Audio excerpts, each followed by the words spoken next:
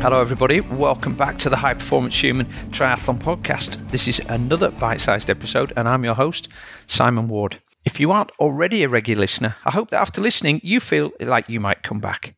Please make sure to hit the subscribe button so you know that whenever a new episode arrives. The podcasts are published twice a week on Wednesday and Saturday. They're ad-free and it's my mission to help you to improve your health and performance as a human and an endurance athlete. And to help me, I'd love it if you could share this episode with just one person you think could benefit from listening. If you have a couple more minutes, perhaps you could leave me a review on your chosen platform once you've finished listening to this episode. And this episode is all about the 7 steps to being a better swimmer this winter. Swimming is the most skill-dependent of the 3 triathlon disciplines, and it's the one which brings the least gain in terms of minutes saved on race day. And yet, it's also the one where most triathletes are frustrated by their apparent lack of progress, despite regular visits to the pool. So in this bite-sized podcast, I'll outline those 7 steps for becoming a better swimmer. And at the end, I've also thrown in a bonus step for you. So here's point 1. Have a coach analyse your stroke. If you swim in a group, that's great. But what if you don't, and you're always swimming on your own or with a couple of mates in the pool? What we feel is happening with our stroke isn't always what's actually happening. But you can't make any changes to your stroke if you don't know what's wrong with it. And therefore, you need somebody else to observe your stroke at the pool. Now, occasionally I see folks taking a video of themselves that's usually a bit grainy over the water from the side, so not covering all the angles, and then posting it on social media and asking their followers to share some tips on how they can get better. Now, the people who respond are well-meaning, but if that's you, you'll get lots of answers, some of which might be correct and many which won't. But unless you're a swim coach, how do you know which ones to listen to? The key here is to find somebody who actually does know what they're talking about and knows what they're looking for and can help you to identify those problems. So ask your friends which coaches they use. Look out for some referrals in some of the places where you tend to hang out on social media.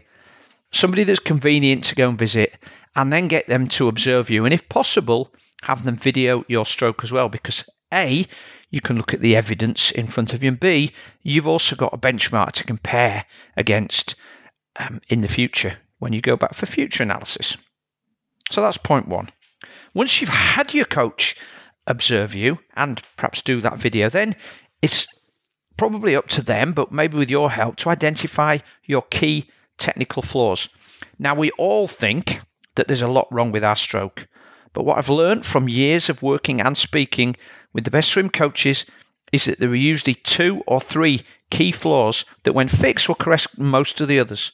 For example, if you cross the centre line with your hand during the catch or pull part of the stroke, this can lead to snaking hips and a split in the leg kick as your body seeks to balance itself. Fixing the catch issue can correct the snaking leg kick issue. In addition, if you try to fix more than 2 or 3 elements of your stroke, so let's say you identify 5 or 6 faults, that can become overwhelming, and in some cases you won't know where to start. So it's much more productive if you and your coach can find the biggest lever and focus on this. So you've got your key technical flaw now, or 2 or 3 at max. The next step is to identify 3 drills to practice in every session. Once you've identified your key deficiencies, it's important to have corrective drills for these specific issues. Far too often I see athletes in the pool or coaches on the pool side performing and prescribing drills just for the sake of performing and prescribing drills, almost like it's the next part of the warm-up. But this is not entertainment, and coaches particularly shouldn't be putting drills in there just to keep people engaged and involved. A drill's designed to reinforce the correct movement patterns until they are so ingrained you can perform them under pressure in a race without having to think. And that takes between 30 and 60 days for it to really stick. So it's critical for you to pay attention when you're doing the drill work and not just use this time as a quick segue to the main set where you think you're going to get better because you're going to do some hard work. So get your drills, practice them in every session, and practice them until you can do them technically perfect. And that's technically perfect based on what your body will allow you to do and what your coach feels is the right way to perform this technique. Okay, next step, number 4, swim frequently. If you've got 1 hour each week to swim, I would much rather you swam it as 2 30-minute sessions than a 60-minute session. Many adult swimmers do not have the benefit of having learned good water skills when they were young, and consequently, they almost have to relearn these skills every time they get into the water. If you're only swimming once a week, that means you've got 6 days to forget what you've done. And so most of the next time you go in the water will be spent relearning that. So your progress will be very, very slow, if you make any progress at all. With 2 30-minute sets, it might not feel like you're doing a great deal, but in terms of technique, especially if you can do the sessions with 2 or 3 days in between, so Monday or Thursday, Tuesday and Friday, some pattern like that, it means that your body is reminded more frequently and you'll be able to retain more of your feel for the water and make progress a little more quickly. It's even possible to do a good fitness workout after you've done the drills in there if you use your time efficiently. Okay, next up. The previous podcast guest I had on was swim coach Josh Spencer, and Josh says that there are 2 ways to get faster in the pool, and I happen to agree with him, and I think most of the coaches do. Ultimately, it boils down to this. You can either swim harder or you can reduce drag. Now, I know a lot of people favour the swimming harder because you get out of the water feeling like you've had a good workout, you've breathed hard, your shoulders and your arms are feeling a little tired. But as I've got older, I found that it's actually a lot easier on my body to spend more time on reducing drag than it is on trying to swim harder. And my observations of most triathletes is that poor technique and or body position results in them creating lots and lots of drag. And to be quite frank, no amount of swim fitness is going to overcome this. If you're dragging your legs, if you're creating lots of bubbles every time your hands enter the water, you can try as hard as you possibly can, and your gains are going to be limited. So, while it's true that 80-20 relates to the split between low to moderate intensity training and high intensity work, I also believe that it applies to another division of labour, and in this case, the amount of time you spend working on technique to reduce drag and how much time you spend doing intervals at what's known as CSS pace or VO2 max.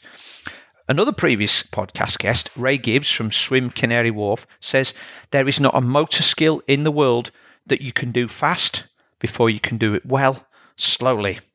And what that means is, for a time, put the intervals to the back of your mind, add them at the very end of your session, and spend most of your time improving those techniques that we talked about in points 2 and 3, and becoming really efficient in the water so that you can reduce your drag. And once you've done that, it's much easier on your body and for your fitness to add the fast stuff. Point 6, see your coach regularly. After your first visit to see a coach and the subsequent prescription of drills, etc., you'll need to practice. For most smokes, this means swimming without the regular eye of a coach, because they swim on their own and they don't have access to a group. For a long time, I used to swim in a masters group where we had an excellent coach called Alan Hutchinson. Most weeks I saw Alan at what was known as Survival Saturday, 2 hours of just blowing your brains out on a Saturday morning. Often he'd be calling 1 or 2 of us out in the group for dropping a second or 2 on a tough set and owing him one. But more importantly for me, it was his occasional prompt to think about your high elbow and your left arm catch, Simon, or rotate a little bit more so that you're getting more distance on each stroke. And because that was happening on a regular basis, I found it invaluable. So if you don't swim in a group with a coach, I think the next best thing for you to do is make regular visits to the person who's already identified those technical flaws for you. And this also provides you with a level of accountability and helps you to avoid straying too far away from good technique. One swimmer that I know who's been working with Ray Gibbs on a regular basis and been to visit him at least once a month has made huge advances in swim technique just because of those regular visits and paying attention to the drills. So yes, there's probably a financial implication, but let me tell you this. When an individual has thought for many years they can't get faster in the pool, suddenly starts to make swim gains, the enthusiasm and joy for the sport is multiplied manyfold. So if that's you, this might be the time to find yourself a coach. Number 7, please be patient. It takes many years to really improve any skill, whether you want to be a painter, doing beautiful artwork, whether you're trying to learn to play a musical instrument, or wanting to swim more efficiently. Endurance sports take many minutes to many hours to sometimes days to complete, and building the endurance to participate in them also takes time. And the human body can only absorb so much load at any one time. So it's pretty much impossible to short-circuit that physiological process, although there are some charlatans coaches out there who will tell you that they have the secret ingredient. So if you're reading or listening to them, I think this is the time to start ignoring them. There are no secrets other than patience, hard work, and process. If we're all to take a few minutes to think about why we enjoyed a particular pastime or participate in a particular sport, it's because they give us so much happiness.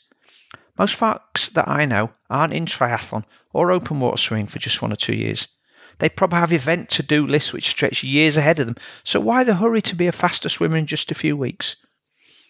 Just focus on the process, be patient, and it will come. So let me sum up now. I can remember back to when I started swimming at a masters group. Before I even met the amazing Alan Hutchinson, I thought I was a reasonable swimmer, but on that first session, the warm-up exhausted me. I couldn't even get through the whole session. I went 2 to 3 times each week for nigh on 30 years until the COVID break. In some of those sessions I felt awesome, and the next I felt like I was a brick. Although that was probably more to do with fatigue and muscular tightness than my actual stroke. There were some months when I made amazing progress moving up a lane and moving up within that lane. And then for many more months I felt like I'd plateaued. But with patience, the eyes of good coaches, attention to small details, and a lot of hard work, I got a lot better. I followed all of the steps outlined above. Although I hadn't realised that they were in that order then, but when I look back at them now, that's what I did. But if I could give my younger self one bit of advice, it would be this. Have a full body assessment with a physio and find out if what's holding you back is something to do with your biomechanics on your body, more likely your range of motion. Now, remember I said I was going to give you an 8th point. This is it, so please consider it as a bonus. It may well be that a technical defect spotted by your coach is actually the result of a biomechanical problem. For example, not getting full length at the front end of the stroke could be due to tightness in your upper back or a limitation in your shoulders. Sinking legs are often caused by tight hip flexors. For both of these examples and many more, the solution is not in the pool but on dry land. So, my advice for every swimmer is to have that full body assessment with the physio at the end of every season. And this is especially important for triathletes who can get very tight due to the volume of cycling and running that they do. So let me summarise now.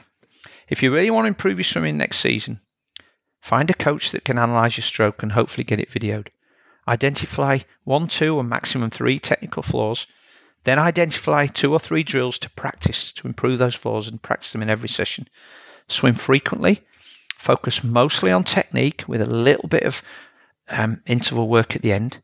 See your coach regularly and be patient. And above all, get that body assessment because it'll tell you a lot of things that will really help, not just for swimming, but for cycling and running too. Right, a bit longer than normal, up to 14 minutes, but I think in the words of Alan Hutchinson, I owed myself a few minutes from those previous podcasts. But that's all for me this week. If you think I missed something out or you have any questions, please drop me an email and you can find the link in the show notes below. If you think there might be somebody else who could benefit from listening, please feel free to share. And if you like the podcast, please could you leave a rating or a review on your chosen platform. Thank you again for listening, and I'll see you next week for another bite-sized episode.